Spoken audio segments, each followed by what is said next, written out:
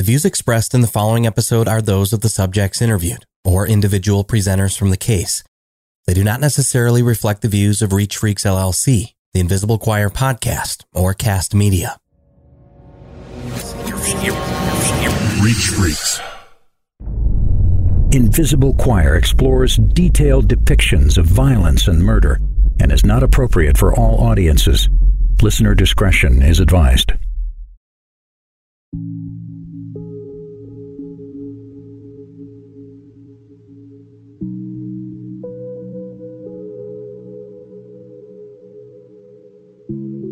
Do you ever wonder what brings you to consume the very content in which you find yourself listening to at this very moment? Sure, we've asked that question before, but have you ever really sat down and thought about it? Is it a general morbid curiosity, or perhaps a casual way to cope with the idea of our own mortality? The constant theme of death surrounding the material we immerse ourselves in here at Invisible Choir is as frightening as it is informative. It never ceases to amaze us how the human mind works. The fact that at any given moment, our very existence could be drastically altered forever.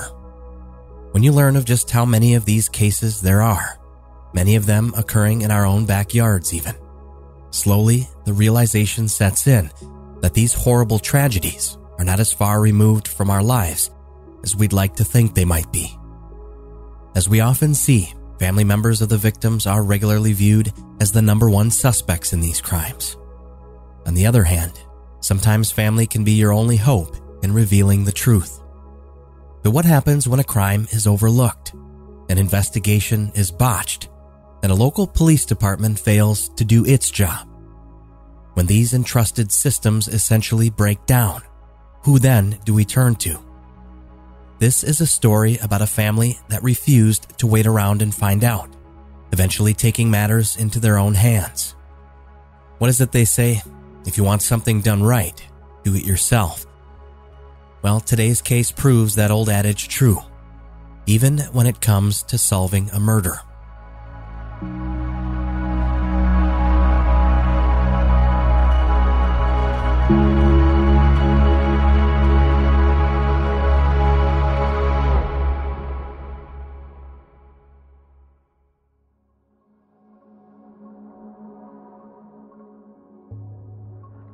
Davison, Michigan, this small city in Genesee County, just outside of Flint, is home to just over 5,000 residents. Frankly, not much goes on here. At the time of creating this episode, the Davison City Police Department only has 10 sworn-in police officers.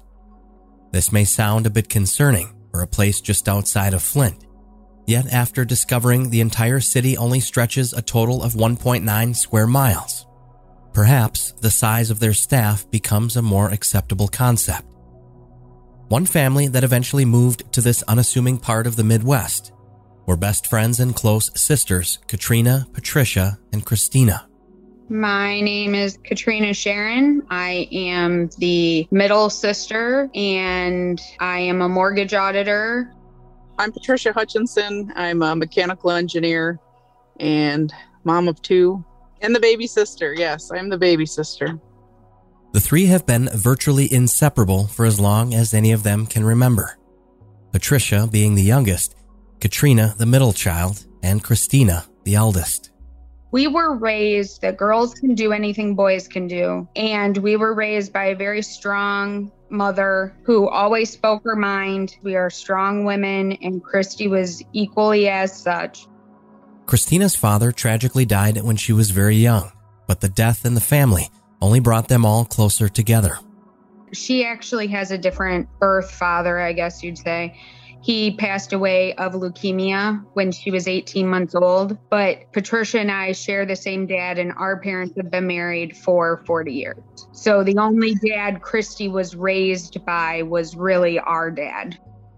Their childhood was fairly unique, as mom, dad, and the three girls moved constantly due to their father's job. And with that environmental instability came an unbreakable bond between them.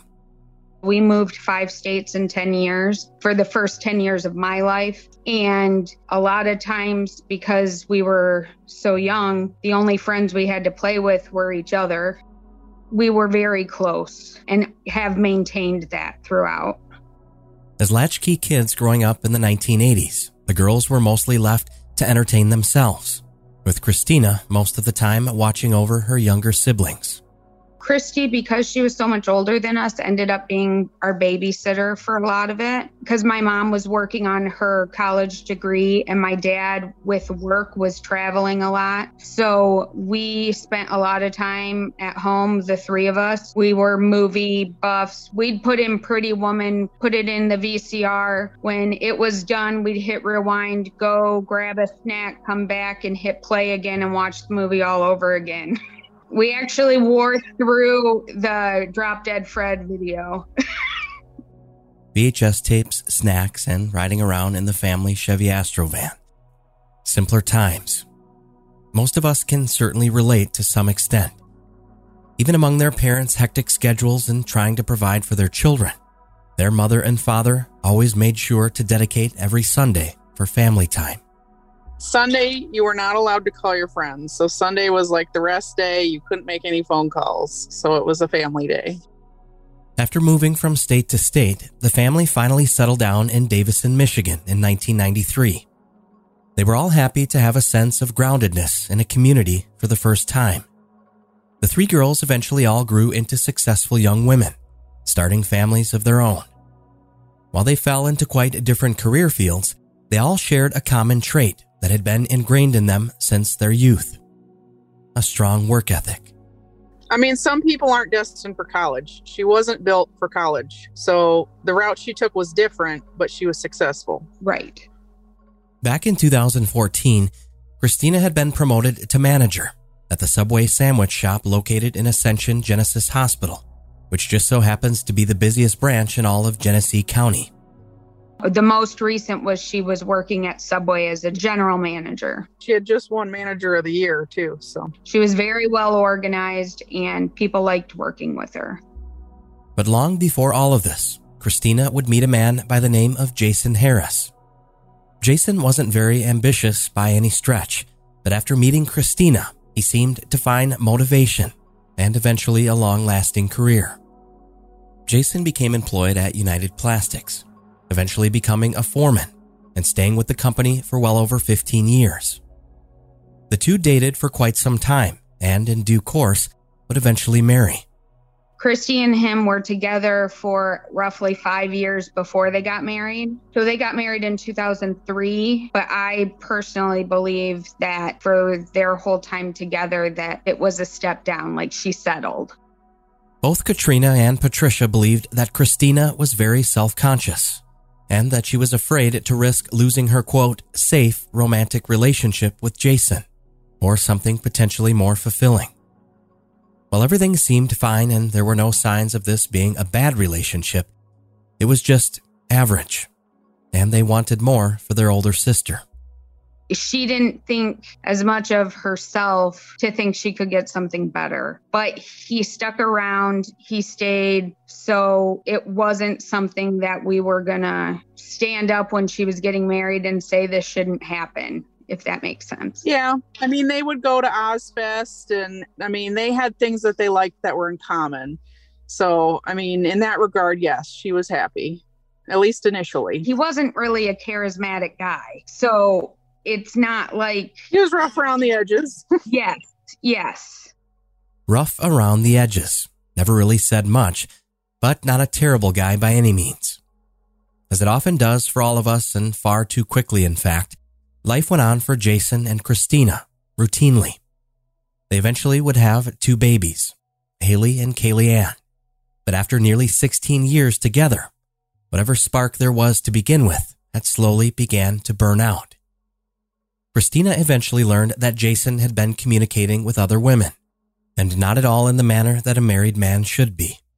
He was on his cell phone all the time, and she was up breastfeeding, and his phone was left out, and so she looked at it, and she found text messaging of other women, and to her that violated her marriage vows because of what the text messages were. And she spoke to my mom about it. She ended up speaking to me about it. When it came down to it, we knew it wasn't as happy in those few months since she had found out what he had been doing. He went from being rough to somebody who's not faithful, so that changes things. She ended up catching her husband on multiple occasions. It turns out he'd been texting his best friend Brad's girlfriend, Leah, who lived across state near Grand Rapids. Some friend. Brad and Leah were also acquaintances of Christina's. The messages were clearly sexual in nature, and it was evident to Christina that he had been having an affair. She gave him several chances, but nothing seemed to deter Jason from his desires of infidelity. He had a work cell phone and a personal, and she had actually taken them and cleared out all of the contacts on both phones, did factory restore on both phones, and it didn't stop. He just found the other means to reach back out to those people he was communicating with. Jason had been texting one woman for over 2 years, since 2012, and Christina had only recently become aware of what was going on. The individual he had been communicating with was from Providence, Rhode Island. Jason had met her online, of all places on the popular mobile puzzle game, Words with Friends. But the way Christina ultimately found who Jason was texting was equally intriguing. After seeing the suggestive conversations and going through Jason's phones, she'd reported those numbers to her sister Katrina, and Katrina began investigating herself. Christy came to me with 2 phone numbers and 2 names that she had gotten off the contact list. And my mom said, Trina, can you figure out who these people are? And so I started looking up to see between the phone number and the name, could I find them on Facebook? Could I find them in white pages? Could I find them, link them together somehow? And I found the one living in the East Coast, but then I found Leah's name, and I found on Facebook that it was connected to Brad. And when I brought that forward to Christy, she's like, that's Brad's girlfriend. Why is he texting her? See, Katrina wasn't just casually tech savvy or someone carefully looking out for her sister. She had an extensive professional background in data research and digging up records online at her place of employment. I worked at a credit union. I worked there for 10 years. When you're dealing with elderly abuse cases and things like that, I had gotten subpoenas a couple of times. So I figured out how to look up stuff on the county public records. So I knew where you could find marriage certificates. And so I figured out how to utilize the public records that was available. So that helped in me looking up a lot of things. Katrina's past work experience here is crucial, and we'll explain why soon enough. As it stood, the 2 sisters knew now more than ever that Christina had to get out. She needed to leave Jason, but the uncertainty of just where she would go, with 2 little girls in tow, one of which was just 4 months old, was daunting and ultimately kept her in the relationship. Until the morning of September 29th, 2014. When Katrina and Patricia received a dreaded phone call, one that represents every family's worst nightmare. I was at the credit union. It was a Monday morning. My employees were like, your dad's on the phone for you. And I'm like, I need to call him back. Just like, I'll call him back. And they said, well, he's called again. And I was like, okay. So I ended up taking the phone call, and my dad told me I needed to come home. And I said, well, I can't just come home. I'm the only supervisor. You're going to have to tell me what's going on. And he ended up telling me that it was Christy. I was at work too. My dad called. I think it was probably closer to 11:30 for me. And he said, I need you to pack up your things and head to the house. And I said, what's going on? He said, I'll tell you when you get here. I mean, I had about, say, a 15-minute drive. So I'm thinking, did something happen to one of the girls? I had no idea. The sisters both rushed from their respective jobs to their father's house, anxiously asking themselves what the sudden emergency could possibly be. When they arrived, the news their father relayed to them simply didn't make any sense. I walked in through the garage and I stood in the doorway, and he told me, Christy didn't wake up that morning. So that was hard.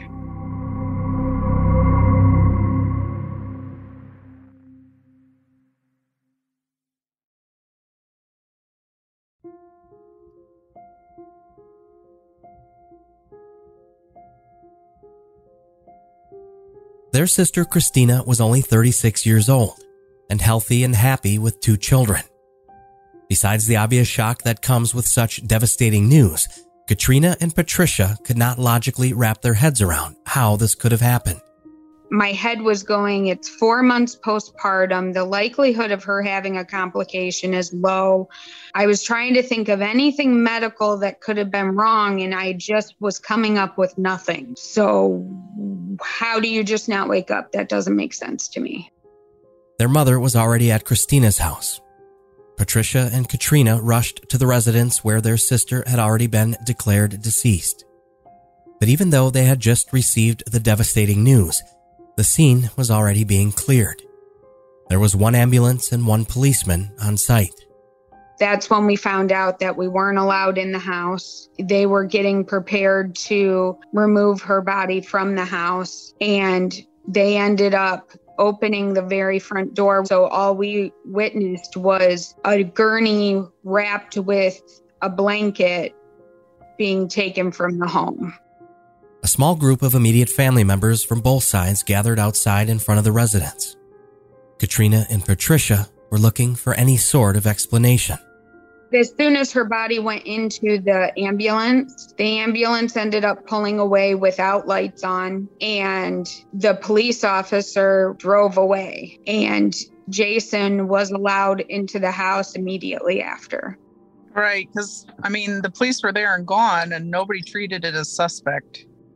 Once paramedics slowly drove off and out of the neighborhood, the sole officer on scene followed behind, and that's when reality began to set in. Christina was in fact gone, but how? Katrina immediately confronted her sister's husband Jason with that question, in front of their family pastor, who was also present at the time. And I said, I apologize, Father Andy, because I knew I was about to swear. And I looked at Jason and I said, how the F does this happen? And I was very blunt, matter of fact, and he just looked at me and shrugged. No emotion, no tears, and oddly, not a word. Perhaps he was just in as much shock as everyone else. The only details anyone seemed to have was that Christina simply passed away in her sleep. That was the only information they were given, and no further questions were asked by police. Her death was being treated as a terrible accident. But even from the very beginning, Christina's sisters weren't buying it. Before they could even begin processing the tragedy, Katrina was given the responsibility of informing her kindergartner niece that her mother was no longer alive. I ended up picking up Haley and taking her to the park and telling her, and she is such a smart kid. I didn't know what words to say, like, how do you tell her this? I didn't know how she was going to react. And so I took her there because I knew there'd be like a picnic table or something. And I said that she wasn't going to get to see her mama anymore. And she told me, yes, I will, silly. I have pictures.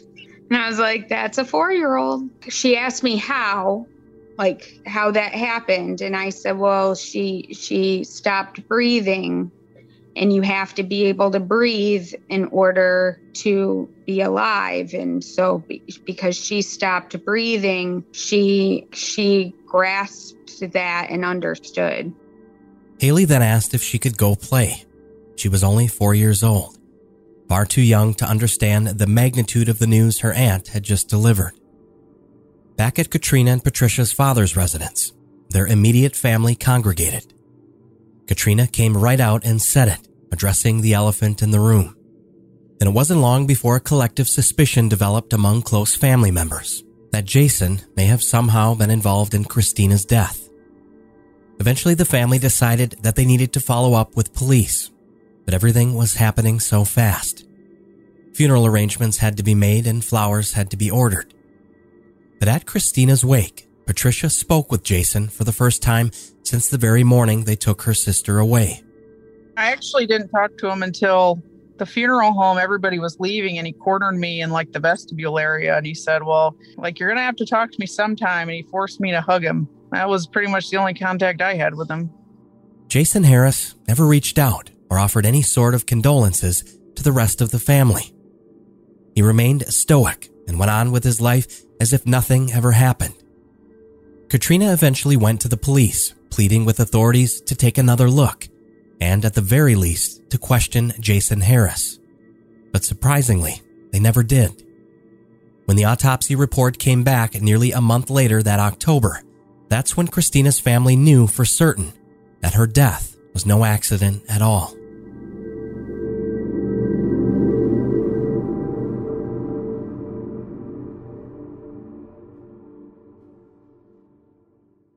Upon receiving the official toxicology report, it had been concluded that Christina Thompson Harris's death was ruled an accidental overdose. The only problem was, Christina never used drugs. And when the family heard that her death came by way of heroin toxicity, Katrina was the first to stand up and voice that this was simply unfeasible. I said, absolutely not. There's no way that she would ever. None. To the point of even at the dentist, she wouldn't have laughing gas because she didn't like the way it made her feel. Davison PD never officially closed the case. It was technically still open, but no active investigation was occurring.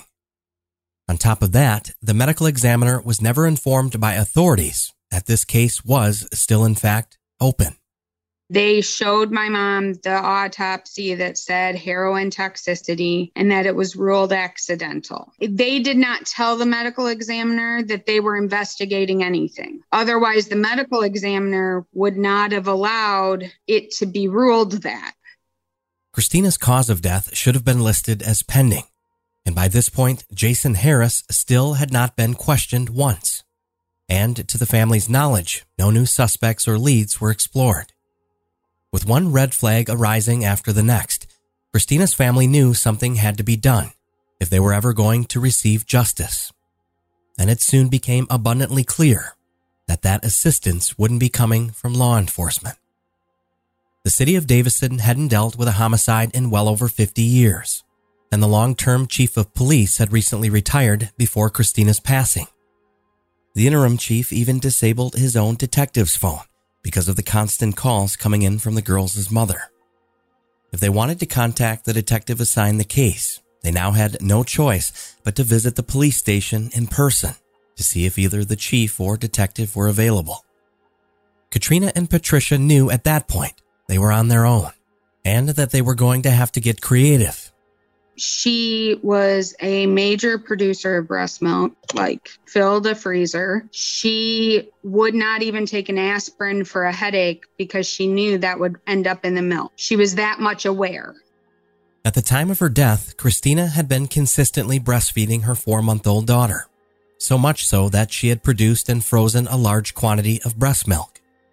While Katrina was feeding her niece from one of these bottles, it dawned on her that this was going to be a crucial part of their independent investigation.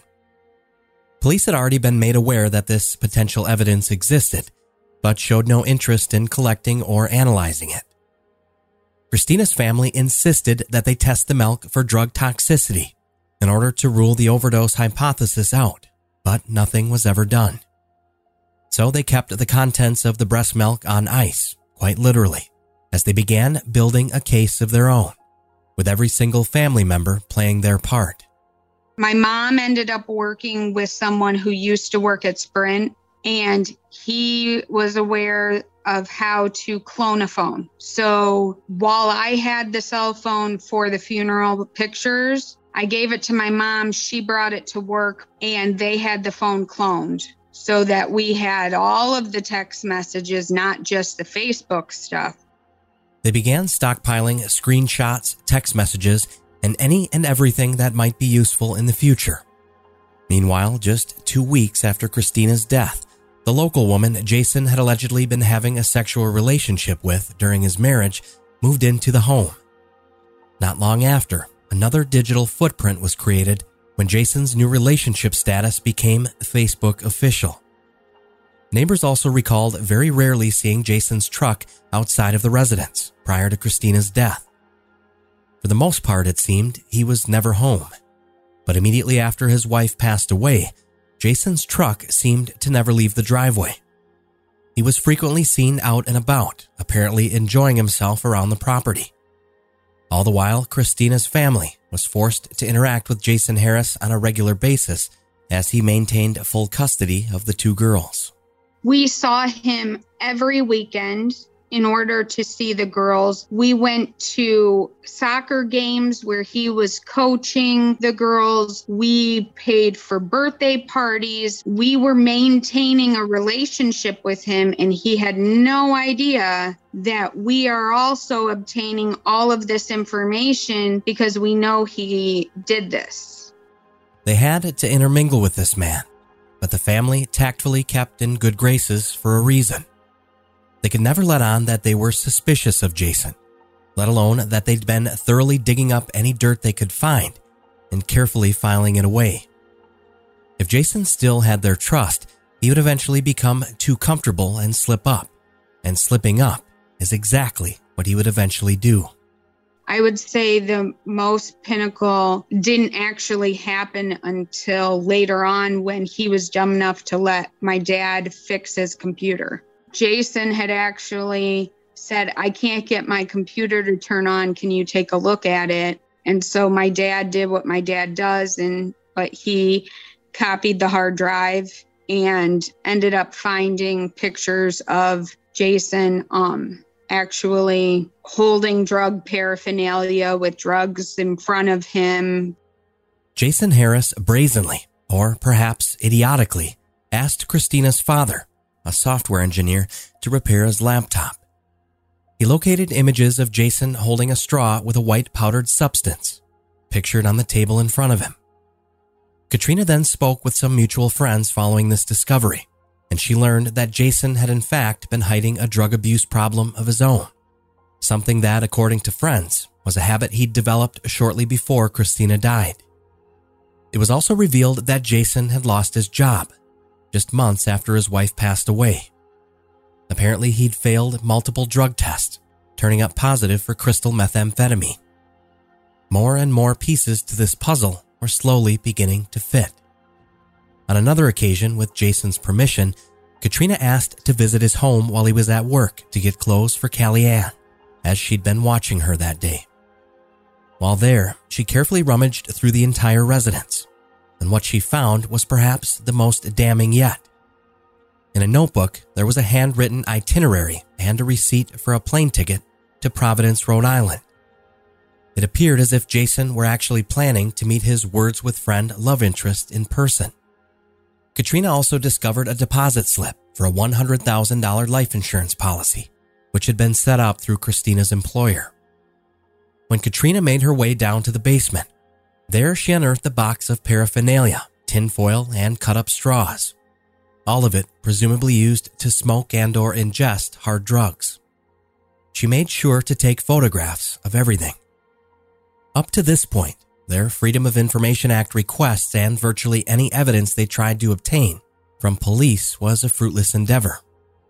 The family was denied each time. The reason being that the investigation, after all of these years, was still open. The family would only be able to receive these records if the case in question were closed. So instead, they came up with another plan. They decided to file a civil lawsuit against Jason Harris for the wrongful death of his wife, Christina. No one had ever spoken to him. We had evidence. We knew there was more evidence, but we couldn't get it because we were not law enforcement. But we could get it if we had a civil case. What we did is we were the ones taking the information we already had, plus getting the depositions done on my parents' dime. They paid for all of it. Because it's not just hearsay. It's not just somebody speaking. We actually hired the transcriptionist. We went above and beyond that step. The wrongful death suit was another calculated strategy formulated by Christina's family. But that also meant no more retirement fund for their mother and father. But none of that mattered. They were now all in, paying out of pocket. It took them a long time to find an attorney who was even willing to take on this venture. If it didn't work, the case might remain open indefinitely, and Christina may never receive the justice they believed she so desperately deserved. This was a tactful last-ditch effort to push law enforcement into taking another look. Evidence previously held by the courts would be presented, as well as all of Katrina and Patricia's independent findings. But above all, Jason Harris would finally be legally bound to questioning during a deposition.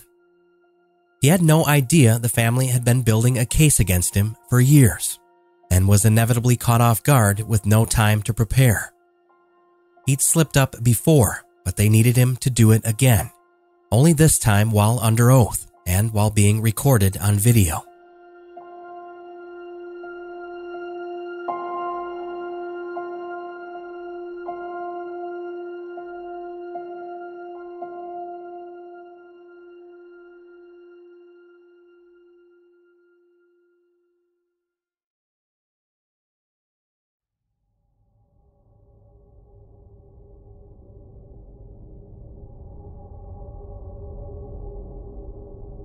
September 27, 2017. The civil lawsuit had been officially filed just days before the Michigan State 3-year statute of limitations. It would still take some time dragging through the courts, but they had filed just in time. And almost exactly 1 year later, Jason Harris would finally speak and was forced to answer some very difficult questions on September 20th, 2018. Thanks to Christina's family, we have acquired that raw deposition audio, and the difficult questions began around Harris's alleged extramarital affairs. When did you begin having a romantic relationship with Miss Miller? Romantic, all right. Well, I'll leave it less vague. When did you first have sex with Miss Miller? End of October, early November. Of 2014? Yes. When did she move into the house with you? Right before Halloween, so 2 or 3 days before Halloween of 2014. So the same month as the funeral for Christina Harris? Yeah. The prosecutor then asks Harris about his online relationship with a woman from Providence, Rhode Island. Her name has been redacted here for privacy reasons. How did you meet, though? I mean, I know that maybe you've never met in person. Is that what you're saying? Right. Playing Words with Friends. Playing what with friends? Words with Friends. Words with Friends? Yes, it's a game, and it's an app through your phone online, yeah. Okay. And it's like what is crossword, Scrabble. Oh, okay, all right. How did the relationship become more than a simple friendship? It never has went anywhere. It's just talk. Do you send sexual messages to other friends? No. Okay. But you've texted with this woman? You've spoken Yes. on the phone with her? Yes. And you sent sexual messages to her? Yes. You disclosed this at some point to your wife? Yes. When did you disclose it to Christy? As soon as she asked about him. She asked what the number was, and I told her. Okay. This is a photograph that appears to have been taken with a cell phone. There's handwriting on this sheet of paper that says itinerary number and a ticket number for a trip to, looks like, Providence, Rhode Island. Prior to your wife's death, had you talked with her about possibility of divorcing your wife? I think it came up as an option for the whole theory of living in a perfect world. What do you mean by that? If we met, what would we do? How would we go about future life? Up until this point in the interview, Harris looks relatively comfortable in his demeanor, but his body language immediately shifts when he's asked a flurry of questions he seemingly had no idea the prosecutor had any knowledge of. Do you know an individual by the name of Zachariah Shustak? Yes. How do you know him? From United Plastics. Did you ever request that Mr. Shustak kill your wife? No. And if he said that you did, he's either lying or mistaken? No, he'd be lying. Mr. Shustak, as referenced by the attorney, was a former co-worker of Jason Harris's. During Katrina and Patricia's private investigation, they learned that Harris had allegedly asked the man to kill his wife. The two sisters also gained information that Harris had asked upwards of 5 to 6 additional co-workers of a similar inquiry, He had also tried to purchase tasteless and odorless illicit drugs. What happened next was one of the bombshells that would inevitably blow this case wide open.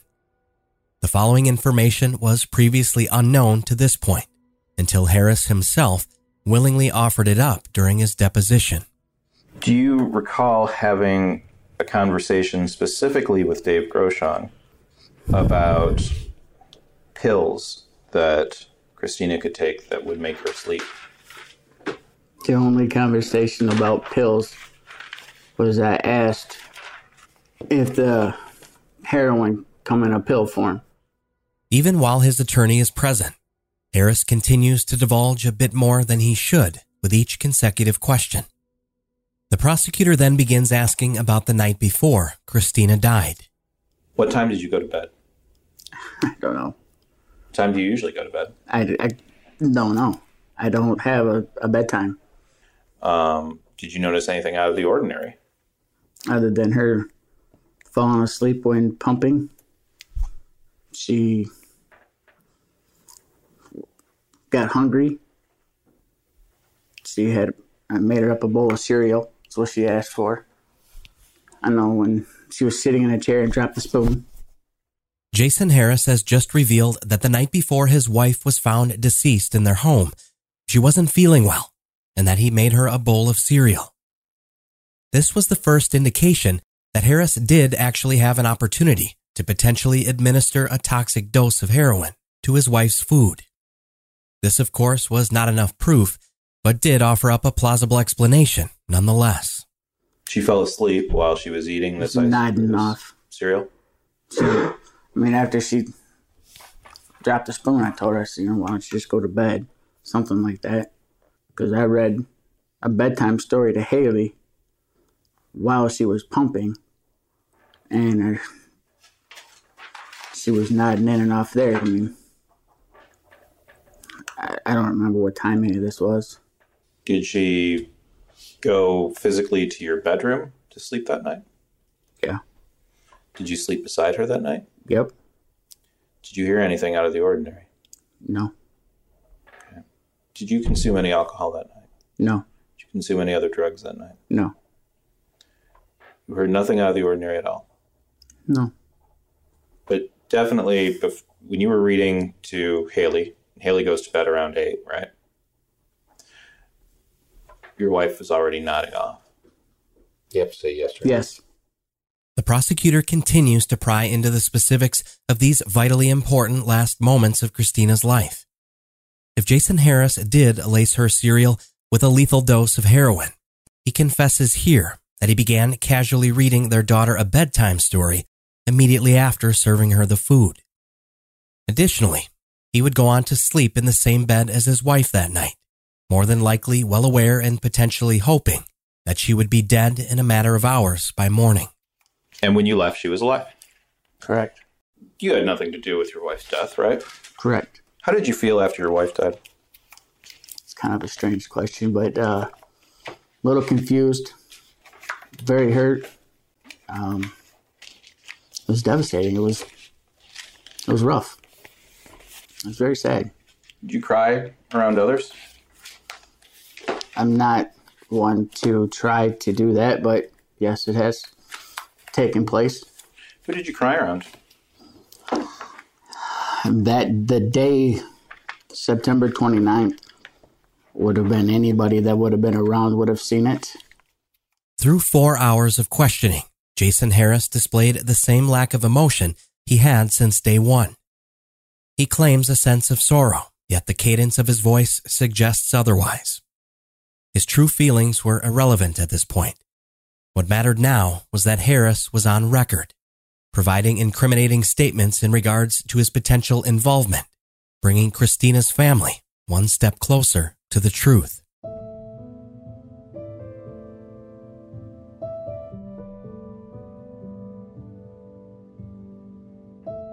The case would then be presented to a review board, a panel of 3 who would decide if the family would be awarded any damages. But that was never the goal in this case. An unknown settlement was eventually reached, but Christina's family never received a dime. The real value was in their newly documented information. So then our attorney presented the whole civil case, all of the documentation and everything, and went back to the prosecutor's office with everything and said, before this becomes public record, are you sure you don't want to review this one more time? To avoid a media frenzy or public uproar, and potentially running the risk of somehow botching this investigation any more than they already had, the courts complied. And after far too long, in August of 2019, Jason Harris was finally arrested after the medical examiner changed Christina's cause of death to homicide. He was charged with 3 felonies, including first-degree murder, solicitation of murder, and the delivery of a controlled substance resulting in death. He was subsequently held without bond, and a criminal trial date would soon be set. This once cold case, thought accidental death, was now garnering a renewed following in the media after Michigan State Police and the prosecutor's office held a joint press conference to announce the stunning developments and the arrest in this case. Jason Harris murdered his wife. We believe he put heroin into her cereal and milk the night that she died after getting it from someone, thinking it would be tasteless and odorless, much like he had asked his co-workers multiple times. This is the first time in the history of the state of Michigan that a prosecutor has asked the crime lab to test breast milk. I want to thank Christina's mom and dad for their patience. I know this has been a long time coming. Years it was believed a woman died of an accidental drug overdose, but today her husband is going before a judge accused of killing her. Jason Harris will be in a Genesee County courtroom in a matter of hours after prosecutors say they believe he spiked his wife's cereal. The case was rightfully handed over to the Michigan State Police, and proceedings would commence in November of 2021. Nearly all of the many years' worth of independent detective work done by Christina's family had finally been entered into evidence. It was revealed in court that the morning of Christina's death, Jason Harris had called a neighbor asking her to check on his wife. This was an extremely odd and random occurrence, according to the witness. Once she arrived, the neighbor found Christina unresponsive and foaming at the mouth in the couple's master bedroom.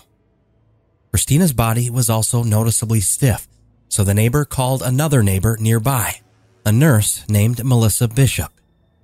Bishop came over to the Harris residence to assess Christina's condition, and upon arriving, she immediately recognized that Christina was already dead.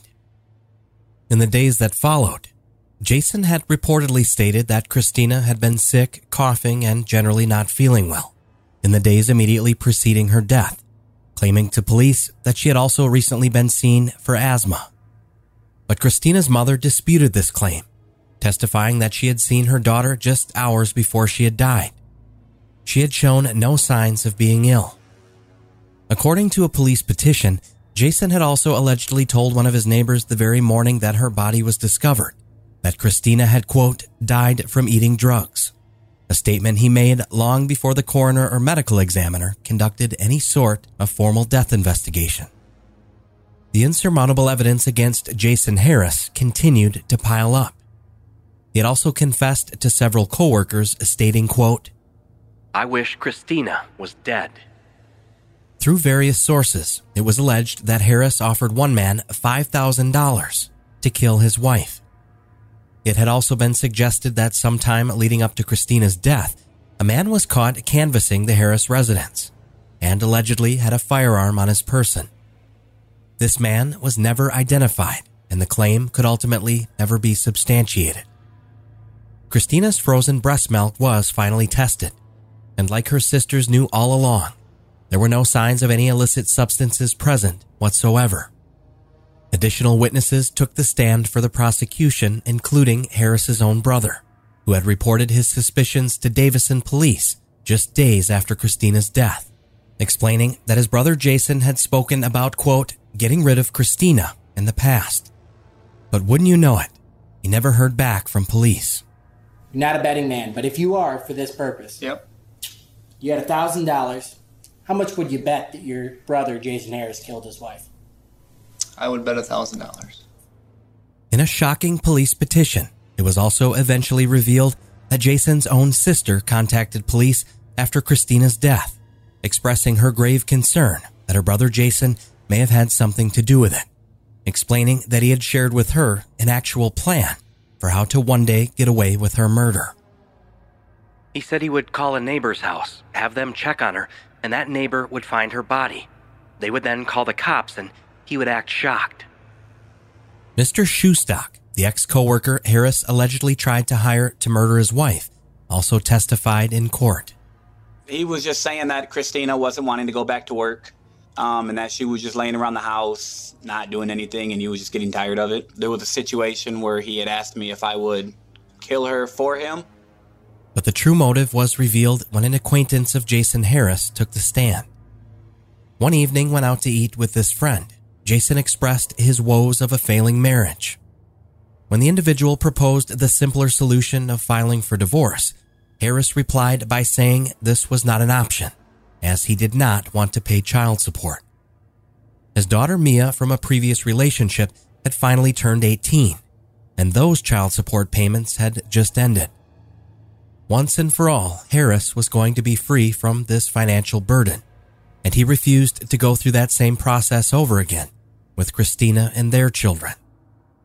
This, on top of the speedy cash out from her life insurance policy, solidified to the jury that financial security was a clear motivating factor in Christina Thompson Harris's murder. The defense harped on the fact that there was no physical proof tying Jason Harris to the purchase of heroin, or that he had used drugs himself at all. However, due to the several first-hand accounts provided by former coworkers who had previous criminal drug charges on their records, it's reasonable to believe that heroin wouldn't have been too hard for Jason to find. With the amount of people who eventually came forward claiming Harris was looking for an odorless, tasteless substance to render his wife unconscious, let's just say things weren't looking too good for Jason. Never mind admitting to asking about heroin capsules specifically during his deposition.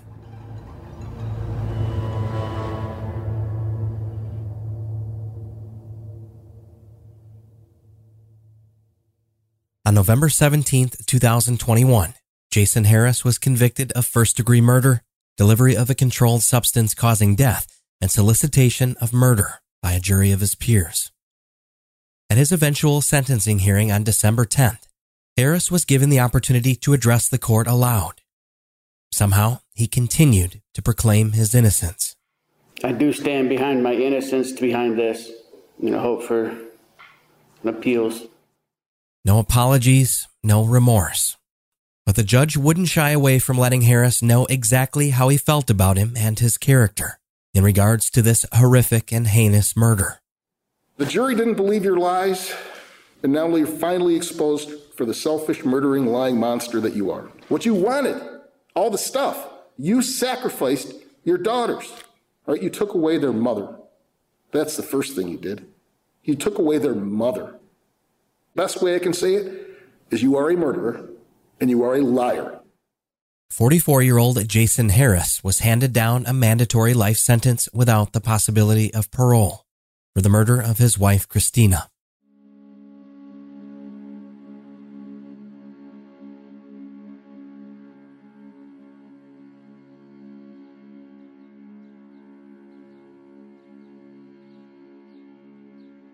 While the Michigan State Police and prosecution team were widely applauded after securing Jason Harris's conviction, surely we cannot forget about the efforts of Christina's sisters, Patricia and Katrina. But they weren't looking for applause or recognition and had no interest in praise or media attention. They simply wanted to do what their older sister Christina would have done for them, and that's continue the fight. Had they not, over the course of 6 long years, murderer Jason Harris more than likely would still be a free man. When Christina Harris was killed, the only photos taken were by the medical examiner's office. No perimeter was ever contained and no evidence gathered. And perhaps most curious, no one was ever questioned about her death. That's because there was no crime scene in the eyes of law enforcement. Christina's family believes that after realizing those mistakes had been made within the crucial first 48 hours of this murder, police were adamant to dive back in, hoping this would one day go away. But Katrina and Patricia refused to let that happen, and so they went to work for their sister Christina when it seemed no one else would. While this is an incredible story of perseverance and overcoming the odds, in addition to the powers that be, it's also discouraging that it ever had to come to this in the first place. What happened is it was ignored, and we weren't going to just let Christy die and have him be responsible for her girls and just walk away. They wanted us to just go away because that would have been easier. If it were me, Christy would be right there doing it. I am a total advocate for speak your mind. Don't let the sense of authority make you feel like they're doing something. I have nothing against police. I was raised that you need to respect them. They're heroes, you honor them. They go above and beyond. But then at 30 plus, I end up realizing there are just people still who are in jobs that might not need to be in those jobs. And you shouldn't let their authority stop you from getting what needs to be done. Christina's sisters say that their job is still not finished. Though Harris is locked up for good, they are still fighting over full guardianship of Christina's 2 daughters. They told us that if there's any positive takeaway from Christina's tragic and senseless murder, it's that her story can hopefully inspire other women who find themselves in a compromising or tumultuous relationship to find the strength to cut all ties before it's too late. I definitely wouldn't want anyone else to have to go through this. And also for any women who are in question, maybe don't wait, just go. Just go. Not be afraid to stick up for the people you love. I mean, you know them better than anyone else. So if you're like Christy, where she no longer had a voice, we had to be her voice. And it wouldn't have happened if it weren't for the 4 of us.